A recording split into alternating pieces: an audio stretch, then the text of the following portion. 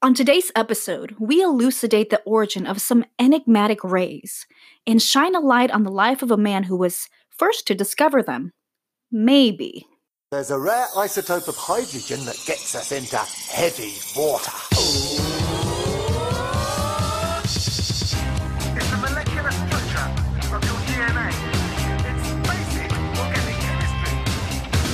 Science tells us love's a chemical reaction in the brain. So let me be your Bunsen burner, let me be your naked flame. Burn, baby, burn. Let me be your Bunsen burner. Burn, baby, burn. Let me be your naked flame. Burn, baby, burn. Let me be your Bunsen burner. Burn, baby, burn. Let me be your naked flame. Welcome to Light Your Bunsen Burner, the science history podcast that lights up your mind. I am Mariela Rosas, and radiating beams of unknown origin before me is the fluorescent. I am the Jonah Vega from the Germany. Yes, Jonah's going to be doing this entire podcast in a German accent. And I suck at it, so enjoy. We apologize in advance for that. So, anyways, thank you for joining us today. We have a really great show for you. I'm hoping it will maybe expose you to some new information. Maybe you'll be able to see science in a new light. It might also be the first time you learn some of this information. So a fair warning though, you're gonna need your safety goggles and maybe a lead-lined suit. Where are we going? What are we doing? Ooh, all right, Jonah. Let me ask you something. Have you ever had a broken bone? No. Have you had any I'm amazing. fractures? No, I'm amazing. You're indestructible. I am. Ransom wrote a song about me. Have you had any dental work? Unfortunately, yes. Or just dental work? Have you Yes. had tuberculosis? I think I do, but my parents never got me tested, even though I swore up and down. Still to this day, I have it, yes. And also, have you been through the TSA line? Oh, at an yes, I airport? have. Everyone has. Oh, yeah. It's a fun line. So, Jonah, do you have any idea what all these things have in common? Besides me? Besides you, because you've done all of the... No, well, you've No. never had a broken bone, so that Um, rules you out. I had to assume x-ray. Yes. So these all are done through x-rays. So most people have had an x-ray taken in their lives. Usually it's for a broken bone or for some dentistry, or for some Dentistry. for some dentistry. Jesus. So now could you imagine how much guesswork would have to go into setting a broken bone without x-rays? Or how much more frisking and rummage through luggage there would be at the airport without any x-rays? Indeed, x-rays were one of the giant leaps forward in medical science. One giant leap for mankind. One Small step. for- giant leap, one very small ray. Okay. Adam Ray. Yeah. So, and like the search for cancer cures, you might be thinking that some very enterprising individual took it upon themselves to find a way to visualize the inner workings of the human body without having to resort to vivisection. And that is definitely 100% most assuredly not the case. But we like vivisection. I don't like cutting people open, But it's interesting and you learn. but what about the That's- screaming? Sedate them. Well, then it's... Oh. I mean, I guess they're still alive. That's just surgery. I just wanted to say the word sedated. Sedated. Sedated. Sedated? Sedated. God, I'm terrible. Yeah. So it was discovered completely by accident, and a surprising number of discoveries and inventions were really just stumbled upon while a researcher was working on something completely different. Interesting. And obviously, x-rays were one of these discoveries. So I want to start off by kind of explaining exactly what x-rays are.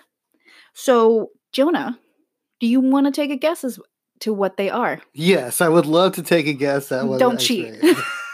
Honestly, without reading into it and all that, I just always imagine a radioactive photograph. Okay. Where they just tear certain, atoms and molecules and cells apart in your body to see other molecules, cells, and atoms in your body. Pretty much. Okay. Kind of close. A little bit different. X-rays are actually a form of electromagnetic radiation that is formed when high-velocity electrons collide with a metal target. Interesting. So basically, you're shooting electrons at metal, and it Mm. shoots off X-rays. They're Neat. photons, so they're like light particles that also move in a wave. Kind of like it when could- you take that picture and then move and you see the shadow type of deal. Like in San Francisco at the Exploratorium and all that. No, nothing like that. I don't. Okay. It's not ringing a bell. Okay. Yeah, so basically in an atom, electrons move around the nucleus in specific orbits, right? So those are called their orbitals. So when the beam of electrons hits a metal atom, sometimes electrons from an inner orbit, so closer to the nucleus, get knocked out of their place. And then electrons from outer orbitals then move in to fill that space. This causes X-ray photons to be released in all directions. So it's basically like a subatomic particle that is shooting out when electrons have to go from a higher orbital to an inner orbital, Okay. if that makes sense. It does. There's Okay, a good. outer and inner orbital, and it needs to penetrate it. And then, yes, beams are penetrating. Okay. There's penetration, and then there's a As in most discharge. science. As in most science. Yes, every science has penetration. And on that note, there are two types of X-rays. There are soft X-rays, and then there are hard X-rays. I'm sure that's where that penetration comes in, right? And you know what the difference is? The size of their wavelengths. Oh, okay. But you know what they say about size? Well, some X-rays are growers, not showers. So, Exactly.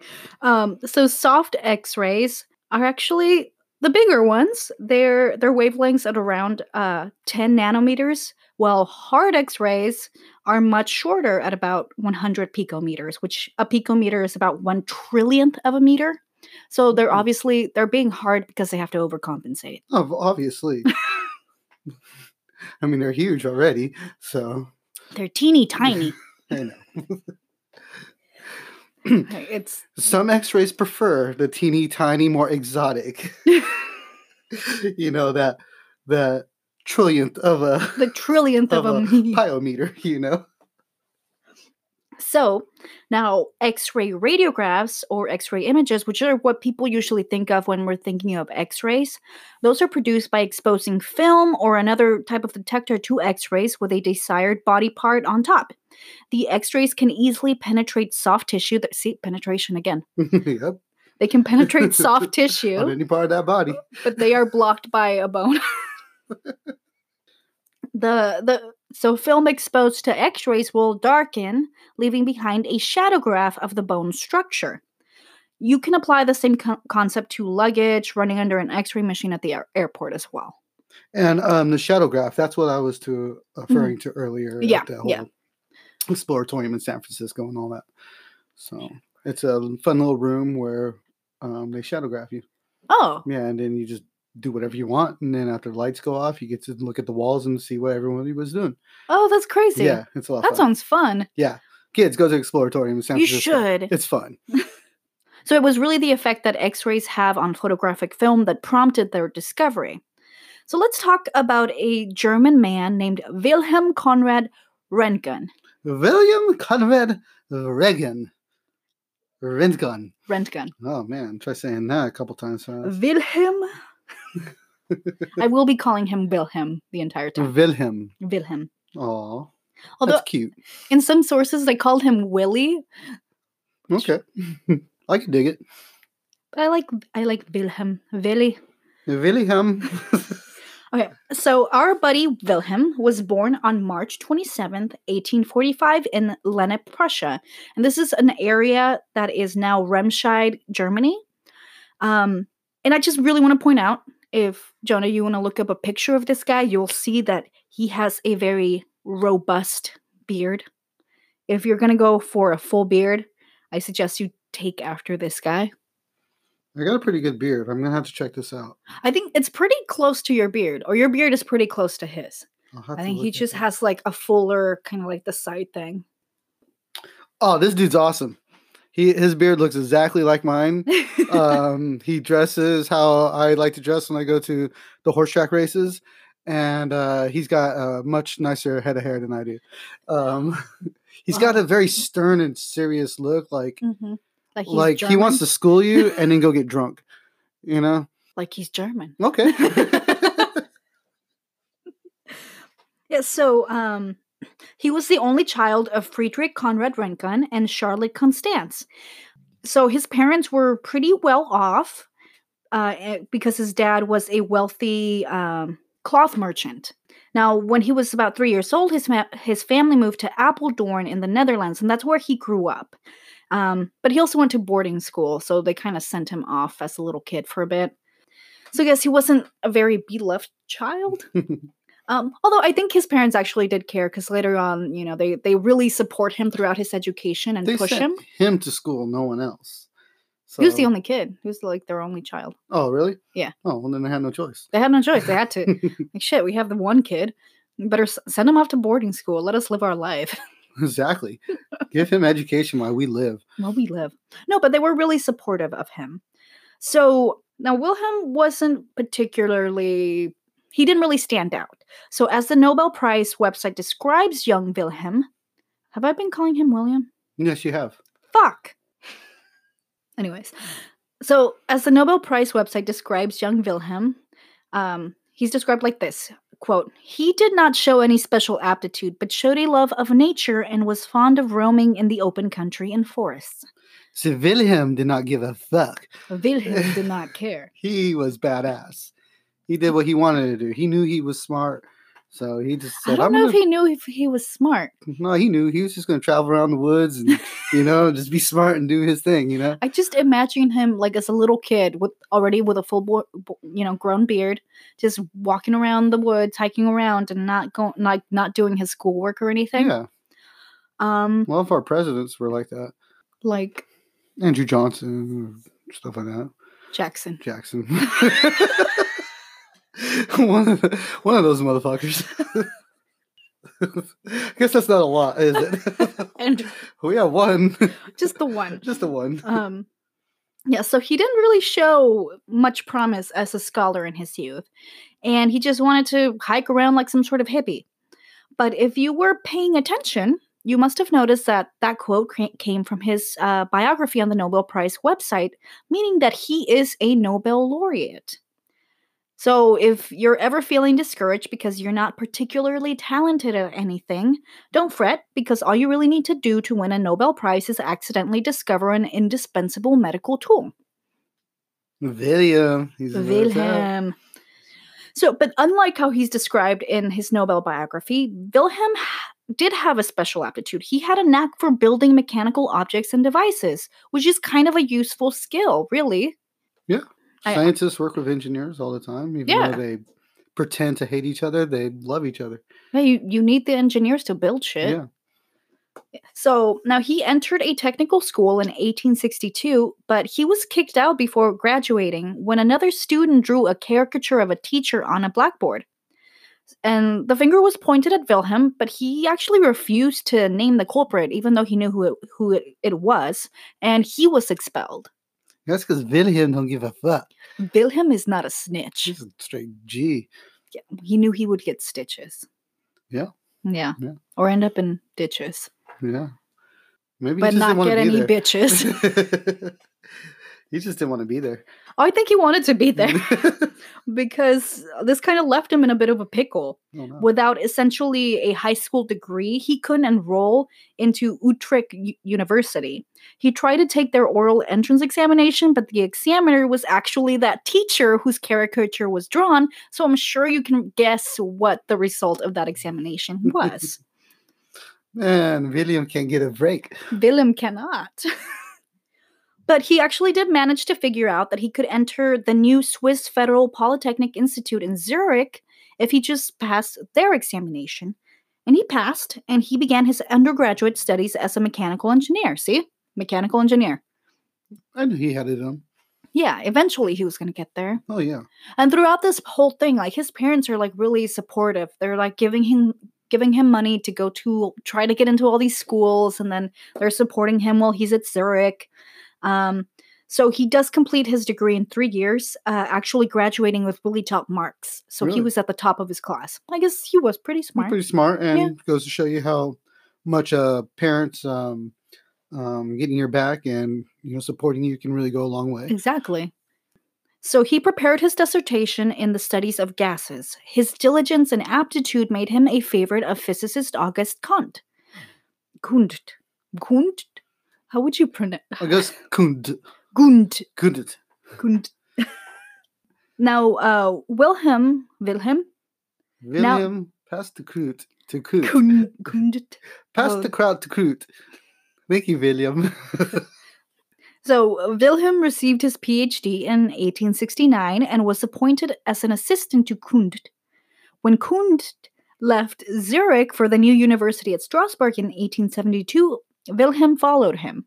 Now, Wilhelm met a woman named Anna Bertha Ludwig while he was a student at Zurich. So, she was actually the daughter of an innkeeper at his favorite bar, the Green Glass. She was 6 years older than Wilhelm, but he was very, very smitten with her. Like, the way they talk about it is that she was a waitress there and just instantly caught his eye. And then they started kind of going out. And then he proposed to her. They were a couple for several years before they married in 1872 in an elegant ceremony at Apeldoorn in his home with his family. So this was like real love and not just free drinks at the Green Glass. Maybe it started off as free drinks. Like, I'm gonna hook the waitress, the daughter of the innkeeper, and I'm just gonna be getting all my drinks for free. But I don't see why he would do that because he's wealthy to begin with. Yeah. So Yeah. it was true love. He then. just liked her. Oh, William, your heart is so warm. I didn't find a picture of her. I wonder what she looks like. She was probably very beautiful. I'm sure she was. Maybe, well, she did. She was a waitress at the Green Glass, so maybe she had that Barbara look you were talking about. Oh, Anna was a Barbara. Anna the Barbara. Oh, Barbara Ann. But anyways, I bring her up because she's going to play a role later on in the discovery. So now Wilhelm became a lecturer at Strasbourg in 1874, and then a professor at the Academy of Agriculture in Hohenheim in 1875. And I love that name. Hohenheim? Hohenheim. Hohenheim. Hohenheim. 1875 Hohenheim. What a place to be. What a place to be. Well, it really wasn't, because he was unsatisfied at Hohenheim, which, with a name like Hohenheim, you would think it would be a magical land of beauty and wealth. But that sounds awesome. yeah, but the budget for his department was really limited because it was kind of, small. So he couldn't really do all the things that he wanted to. Small budget means not a lot of beer. And now that, Anna's not working at the Green Glass anymore, Yeah, where's he going to get his beer? Exactly. Just has to wait for Oktoberfest or something? Oh, man, it's so far away. So, when his old mentor Kundt supported him for a position at Strasbourg, he eagerly jumped at the chance. So he returned as a professor in physics to Strasbourg in 1876. So now between 1876 and 1879, Wilhelm and Kundt produced several influential papers regarding the heat of gases and the conductivity of crystals, all stuff that's really interesting. Yeah. I mean, the partnership between Wilhelm and Kundt, what could go wrong? Exactly. I mean, it magic sounds duo. as beautiful as a diamond already. Yeah. Or a crystal. Or quartz, which is what they were working Oh, with. okay, yeah. Yeah. I mean, not as fancy, but, It has a really cool crystalline structure. But Okay. anyways. Poor Anna. Yeah. She deserves a diamond. Well, she does get a diamond, and we'll talk about it later. Oh, I can't wait to hear about it. So in 1879, he accepted a position as the chair of physics at the University of Gießen. Gießen? I believe it's I would say pronounced. Gießen. Yeah. He remained here until 1888 when he took on the position of director of the Institute of Physics at Würzburg.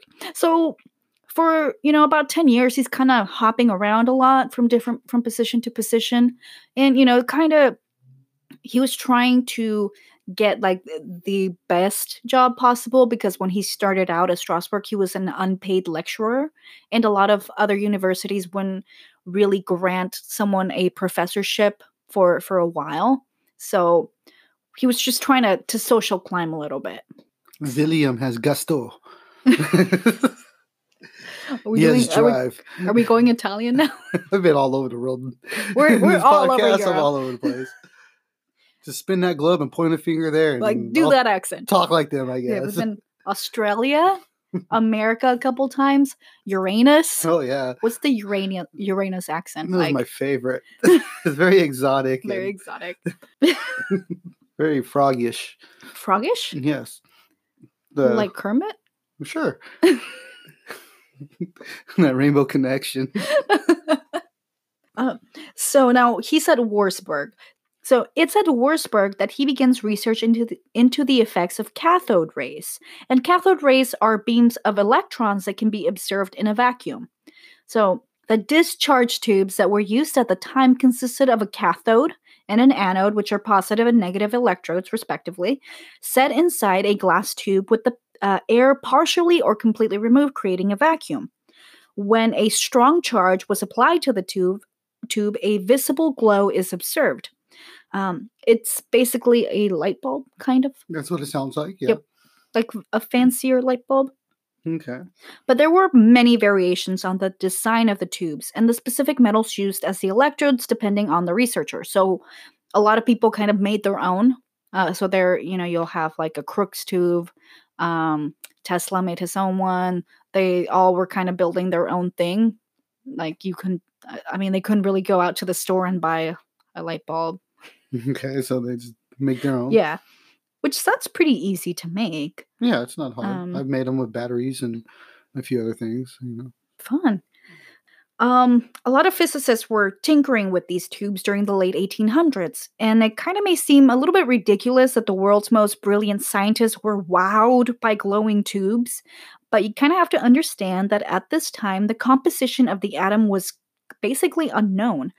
It was the research into the origin of cathode rays that actually led to the theorization and discovery of the electron. But now I digress. So let's get back to Wilhelm. Yes, William. Let me be your Bunsen burner. Let me be your naked flame. Let me be your Bunsen burner. Let me be your naked flame. Let me be your Bunsen burner. Let me be your naked flame.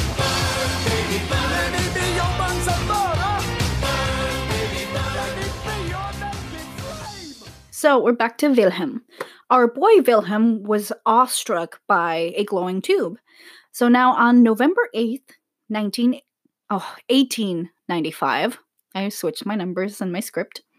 So on November 8th, 1895, he was working with a discharge tube known as a Crookes tube. Since the tube emitted a glow, he covered it with a black cardboard so all that light would be blocked off. But as he worked in his darkened laboratory, he noticed a faint green fluorescence about a meter away from his workbench. He quickly lit a match. He got so excited, and he lit a match to find where the source of the glow was coming from, and he found that it was coming from a barium platinocyanide plate. He experimented by moving the plate farther and farther from the cathode tube and observed that the plate still glowed. So now cathode rays were not known to travel that far.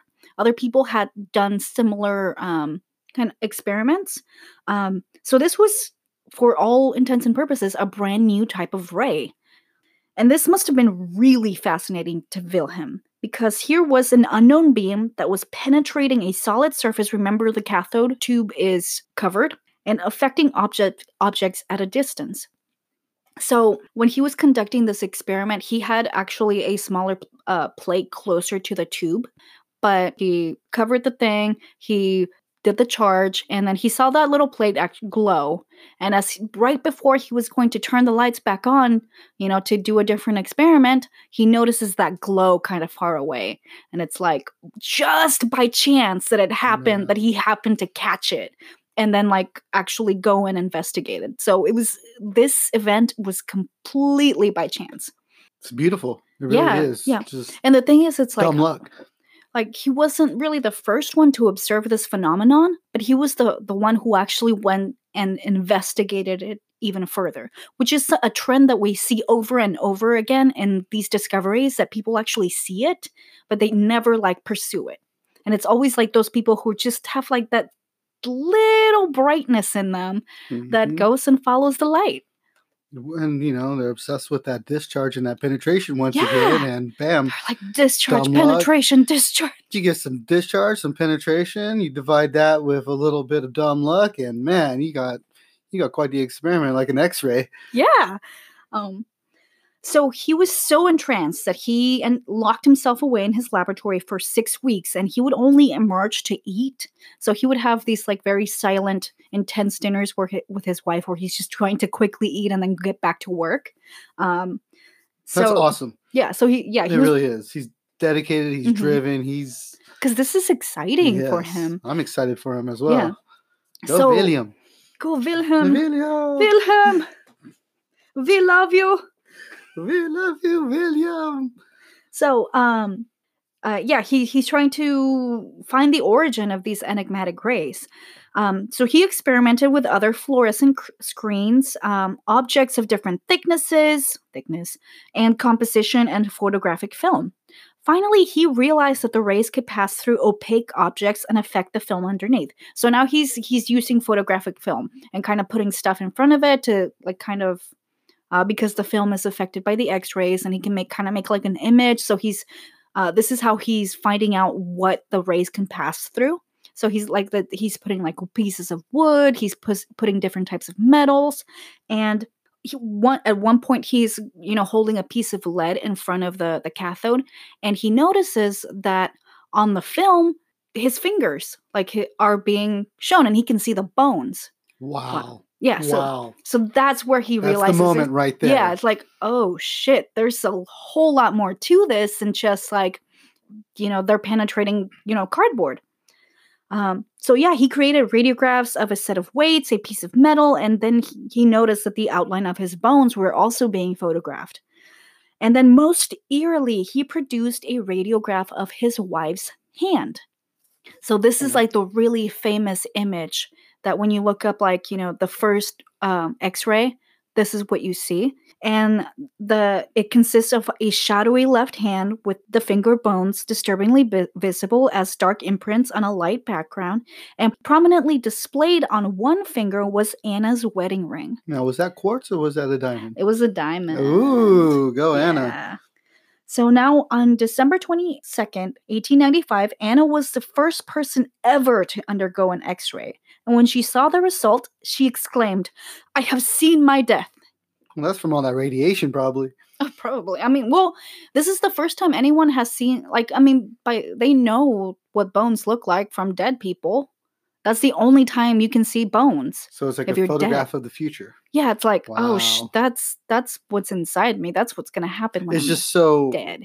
So natural to us. So, yeah. Grew up watching, what's that movie called? Total Recall, where there's the whole fight scene behind the X-rays. Oh, yeah. I've never watched Total Recall. Oh, that's kind of a good movie. You're really selling it. It's not my job to sell Arnold Schwarzenegger movies. Arnold Schwarzenegger. He was Austrian. Okay, see, we're making our way around the world. I'm hungry for some Chinese next, Ooh. So now I couldn't find any free source that really described how Wilhelm managed to persuade his wife to be his guinea pig, but I kind of imagine it went something like this. And let me set the scene. In a darkened laboratory, Wilhelm is seen feverishly working with a faint glow of a cathode tube at his side. Anna, his forlorn wife, meekly enters. Do you want to be Anna or do you want to be Wilhelm? I could be Wilhelm. Okay, so I'll be Anna. Okay. Wilhelm, my love, you've been working so hard for so many weeks. Come home for dinner. Venna, can't you see I'm in the middle of work? It's amazing. Watch. Give me your hand. Wilhelm takes her hand and gently gives it a kiss. He places it over the photography film and exposes it to X-rays. And then he shows it to her. Wilhelm, what horror is this? I have seen my own death. End scene. Yay! We love her. We really love her. Thank you, my loving public. So, yeah, even Wilhelm was actually taken aback by his own discovery. He wanted to make sure he wasn't mistaken in his findings, but the skeletal images he produced solidified his certainty. However, he did not know the nature of the new beams, so he referred to them as X-rays. X, denoting the unknown nature of these rays. And he published his findings in late December of 1895. And then news of this discovery traveled fast. It essentially went viral for that time. The haunting image of Anna's hand was widely printed as proof of the new discovery's capabilities. How awesome. And just his reasoning to name it X-rays and how it just has stuck this whole time. Yeah. It's just awesome. It's catchy. It's catchy, X-rays. It's eerie, it's dark, it's horror, it's intelligent, it's everything. That's it's so fitting. Amazing. Yeah. So yeah, he was even called before Kaiser Wilhelm II to demonstrate his new race, and he presented it before the royal court and was awarded a medal for the discovery. So even like the Kaiser is like, I want to see these things. They're so cool. Everyone's talking about these. I want to see them. So then he presented his work in January 1896 at the Würzburg Physico-Medical Society, where he astounded his audience by producing a radiograph of an attending anatomist's hand. I like psycho better, but I can understand why it would be Physico. So in front of all these people, he takes this guy's hand and he creates a radiograph right there. And then this guy, this anatomist, like leads the whole crowd in like a cheer, like hip hip hooray, but like in German or whatever. Hip hip hooray! Hip hip. Just add a V to every word, and you are now German. And express your consonants. But that is awesome. Yeah, it shows how excited everybody was. Everybody had his back. He was just ready to roll with this. Well, like it's amazing. Like people haven't seen something like this before. So he gets a standing ovation, and they propose to rename the rays Red Gun rays, which doesn't really stick because X-rays is way more catchy. Yeah, I like and it's harder to say. Red Gun rays. Red Gun. Oh, fuck. We'll stick with X-rays. X-rays, good. Okay. Yeah, so then he went on to work at the Institute of Physics in Munich, and he was studying the physical properties of crystals. So he doesn't really like stick to X-rays for very long after discovering them. He and his wife then adopted their 6-year-old niece, and in 1901, Wilhelm is actually awarded the very, very, very first Nobel Prize in Physics for his discovery of X-rays. Really? So he's number one, baby. Oh, I love Wilhelm. He's badass. Wilhelm. Yeah. And then he never tried to capitalize on the X-rays. He never filed any patents because he believed that the discovery should be freely shared with the world. Now, unfortunately... Kind of like easy come, easy go? Kind of. It was more like, this is for the benefit of humanity. Okay. Like, everyone should have this. See, William did have a warm heart. A warm heart. I was like, he had a what now? Probably should have filed some patents, gotten some money, because after World War I, he lost his inheritance. So he went into bankruptcy, and he spent the remainder of his life in his country home at Wilhelm. Wilhelm is living in Wilhelm. I love William. Oh, yeah, he's super cool. So he died quietly in 1923 from intestinal cancer, and then he was cremated. Oh. So, he passed away. Okay. Everyone does. He became he had a great life.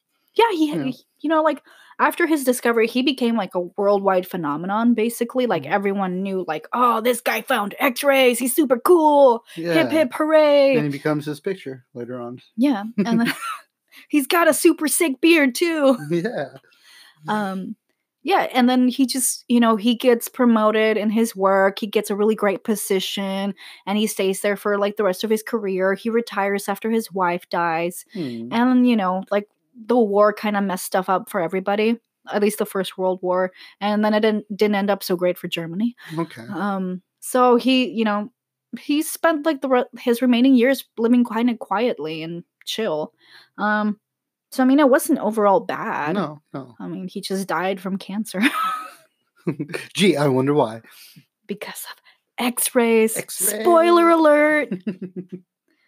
Wilhelm received instant praise and was credited with the discovery of an anomaly that several other scientists had observed, but they had completely ignored. Like, there's actually one guy, the guy who discovered the electron, he saw the exact same thing happening, like the creation of an image on a photographic film, because he was working with cathode rays, and then he thought, oh, the film's just spoiled or something or contaminated. And he took that image and he put it away in his desk. And then 3 years later, Wilhelm comes out with his discovery, and he's like, shit.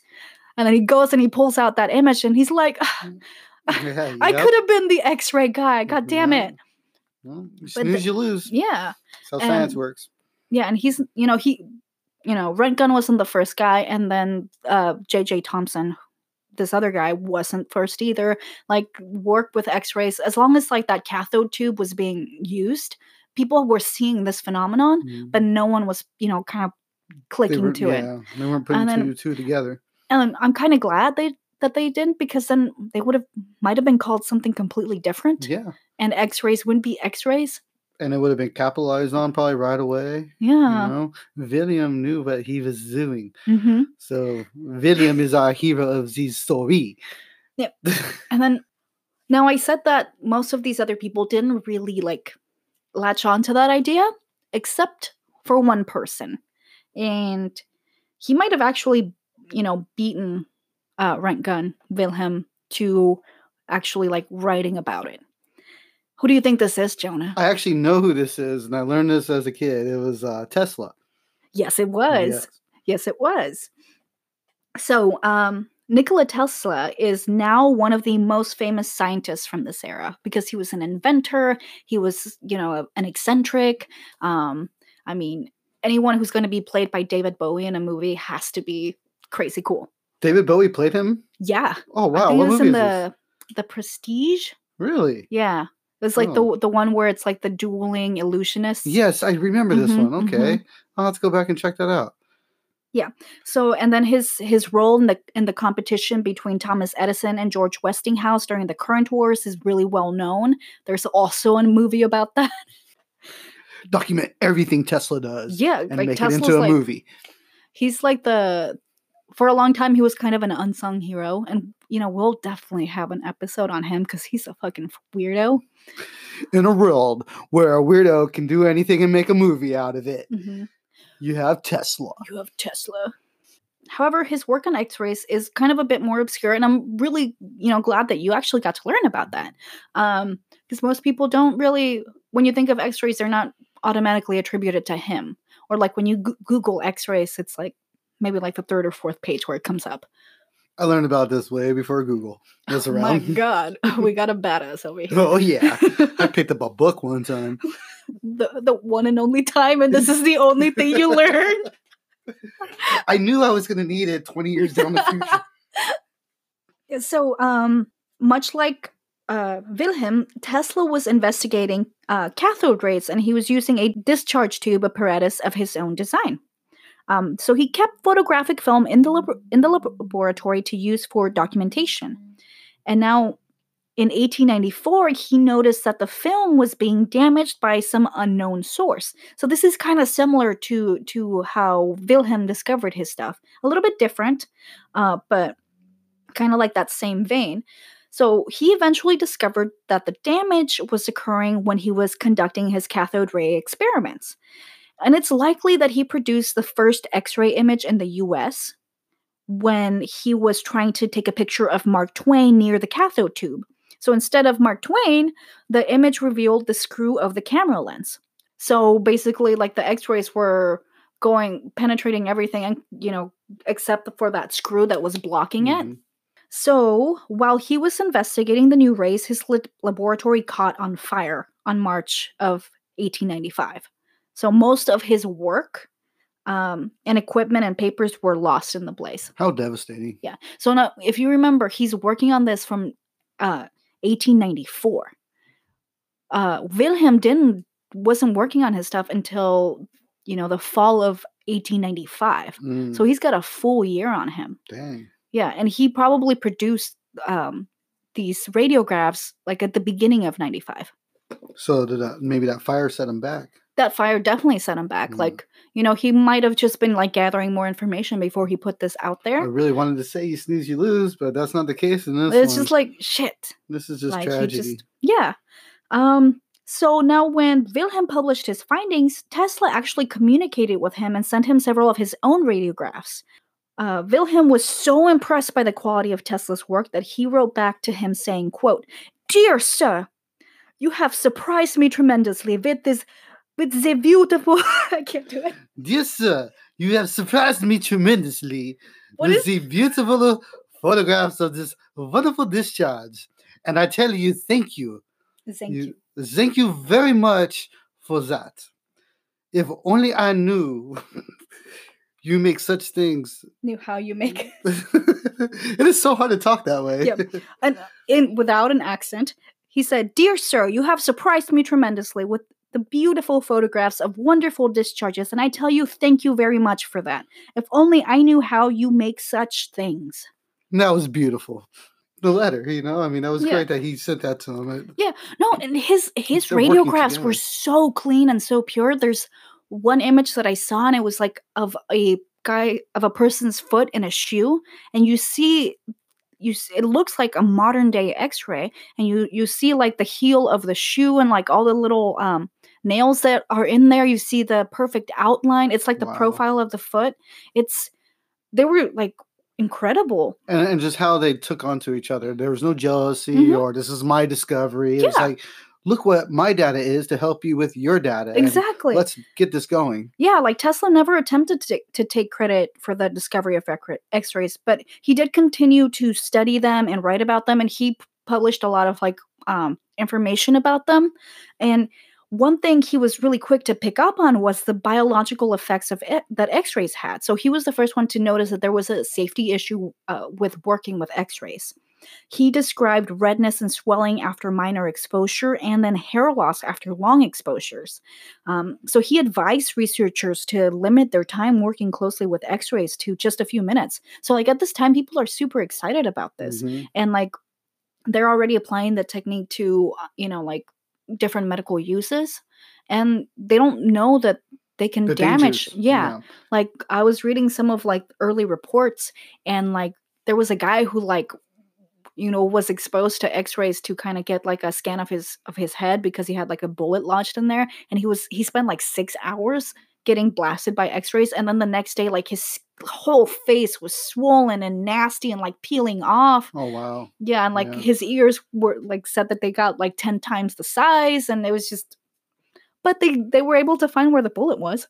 Well, imagine William, discovering this and just so excited, spending hours and hours just working with it. No wonder poor man died of cancer. Yeah. One of Thomas Edison's like lab workers, he died, and it's directly linked to X-rays. Wow. So there's all these dangers. Yeah, but the medical utility of the new technology was immediately evident. Within a year, a radiology department opened up in Glasgow. They were used to find bullets embedded in, people's bodies, observe kidney stones, look at a coin lodged in a kid's nose, and observe the consumption of food. So they were like tracking like how food moved down the digestive tract. Oh, wow. So the many, many applications of X-rays were obvious. Now, also, the novelty of the technique captivated people. They were used to measure feet size to judge posture contests, and even carnival goers could get a radiograph of their body parts. Wow. So people were like crazy for these things. It's the new popular thing right now. Mhm. And like any new trend, people tend to take it to really bad extremes. The difference here was that, as we just mentioned, x-rays were really harmful and people died, or people like got badly scarred and injured. They were marketed for safe hair removal, for other cosmetic purposes, and basically as toys. That is where the X-ray sunglasses came in. Well, those didn't produce x-rays. Those were fake things, Jonah. I know, but I wanted them so bad as a kid. Did you write into any of like the back of comic books or something? I did, but not for the X-rays. Did you get sea monkeys? I did one time. You But know, not they for were the made comics. by a white supremacist. Really? Yeah, the guy who came up with them was a supporter of the KKK. Oh, how terrible! Yep. Such a lovely children's plaything by such an evil thing. Yep. So oh, our world is you wonderful. funded the KKK. Oh man, I'm going to hell for that one. Yeah, so obviously, you know, like the misuse of x-rays led to several deaths, and then lawsuits prompted the development of safety standards. Nowadays, there are, you know, several guidelines that keep individuals working with x-rays safe and also limit the exposure that patients can have to x-rays. And now we've come to the end of our wonderful little tale about x-rays. And before we end, Jonah, is there any insight that you want to share with us? I want my X-ray glasses. We can do this, people. Let's make them. Yeah, if you donate to our website. Donate to our website. We'll come up with the plan to get the X-ray glasses going. Mm-hmm. Okay. We'll make this happen. Don't do it from a comic book and help some racist dumbass. That's only the sea monkeys. Oh, okay. But I think that guy's dead, so you're fine. You can order sea monkeys now. Okay. It's fine. But come to us first about our X-ray glasses. Yeah. Okay. Yeah, and so we love William. we love Wilhelm. We love William. And Anna. She was cool. Anna's cool, yeah. She's Yeah. a trooper. She, She's like, oh shit, what is my husband wanting to do now? destroy my hand for the name of science. Let's do Yeah. it. Yeah, so once again, I want to thank everyone for listening. If you like the show, you can show us that you care by going to Apple Podcasts and giving us a rate and review. We really appreciate that. It helps us in the long run. And if you want to be even more amazing and help Jonah get his x-ray glasses, you can actually donate to the show by going to anchor.fm/bunsenburnerpod and clicking the support this podcast button. You can also give us money directly too. That works. Yes, I know where Mariella lives. I know where you live, considering that we're recording in True your that. house. True that. Damn it, she knows where I sleep. Give her the money. So now, if there's anything that you out there want to share with us about x-rays, or if you want to tell us something cool about Nikola Tesla, or tell us that he's hot because he is a historical hottie. Oh, okay. Mm-hmm. We would love to hear jokes. Yeah, we'd love to hear jokes about x-rays. You can tell us how bad our German accents were, or you can suggest future episodes. So feel free to reach out to us at our email, bunsenburnerpod@gmail.com. You can also find us on the internet at our website, bunsenburnerpod.com. There you can find little blurbs about today's show, learn stuff about Jonah and myself, or you can also contact us there as well. And you can find me personally at Gatos and Tiaras on Twitter and Instagram, or just search my name on Facebook. I'm sure you'll find me, hopefully. And just say hi to us. And Jonah, do you want to tell everyone where they can find you? You can always email me at bakerbase@yahoo.com. That's with no E, BAKRBASS @yahoo.com, or just type in Jonah Baker on Facebook and say hi. And then as always, I want to thank Mr. John Odway for letting us use the song Bunsen Burner as a theme for our show. He's really cool. Please go listen to his music. Yeah. So support him. Support him. Listen to his music. And keep glowing, guys.